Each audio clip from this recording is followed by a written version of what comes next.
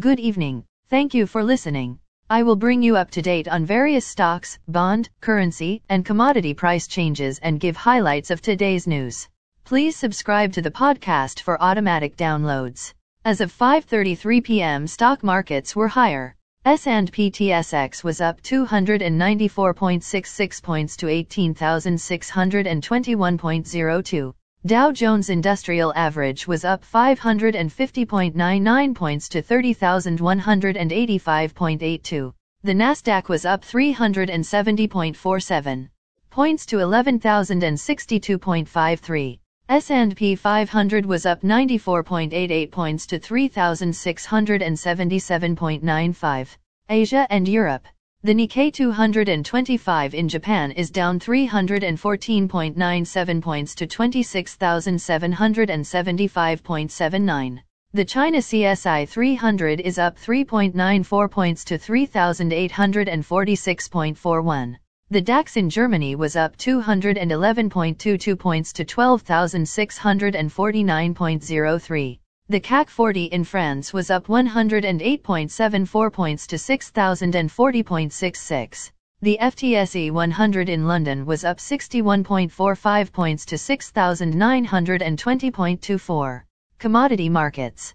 Gold is up $6.60 to $1,655.50. Silver is up 52 cents to $18.60.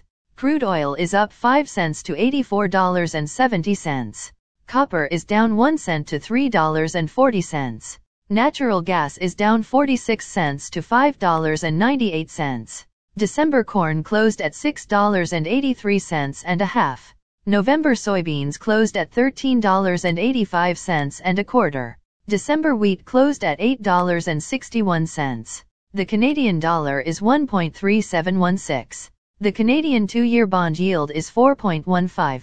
The Canadian 10-year bond yield is 3.45. The United States 2-year bond yield is 4.44. The United States 10-year bond yield is 4.01. Bitcoin is at $19,499. Highlights of today's news. Nokia announces $340 million expansion to Ottawa facility.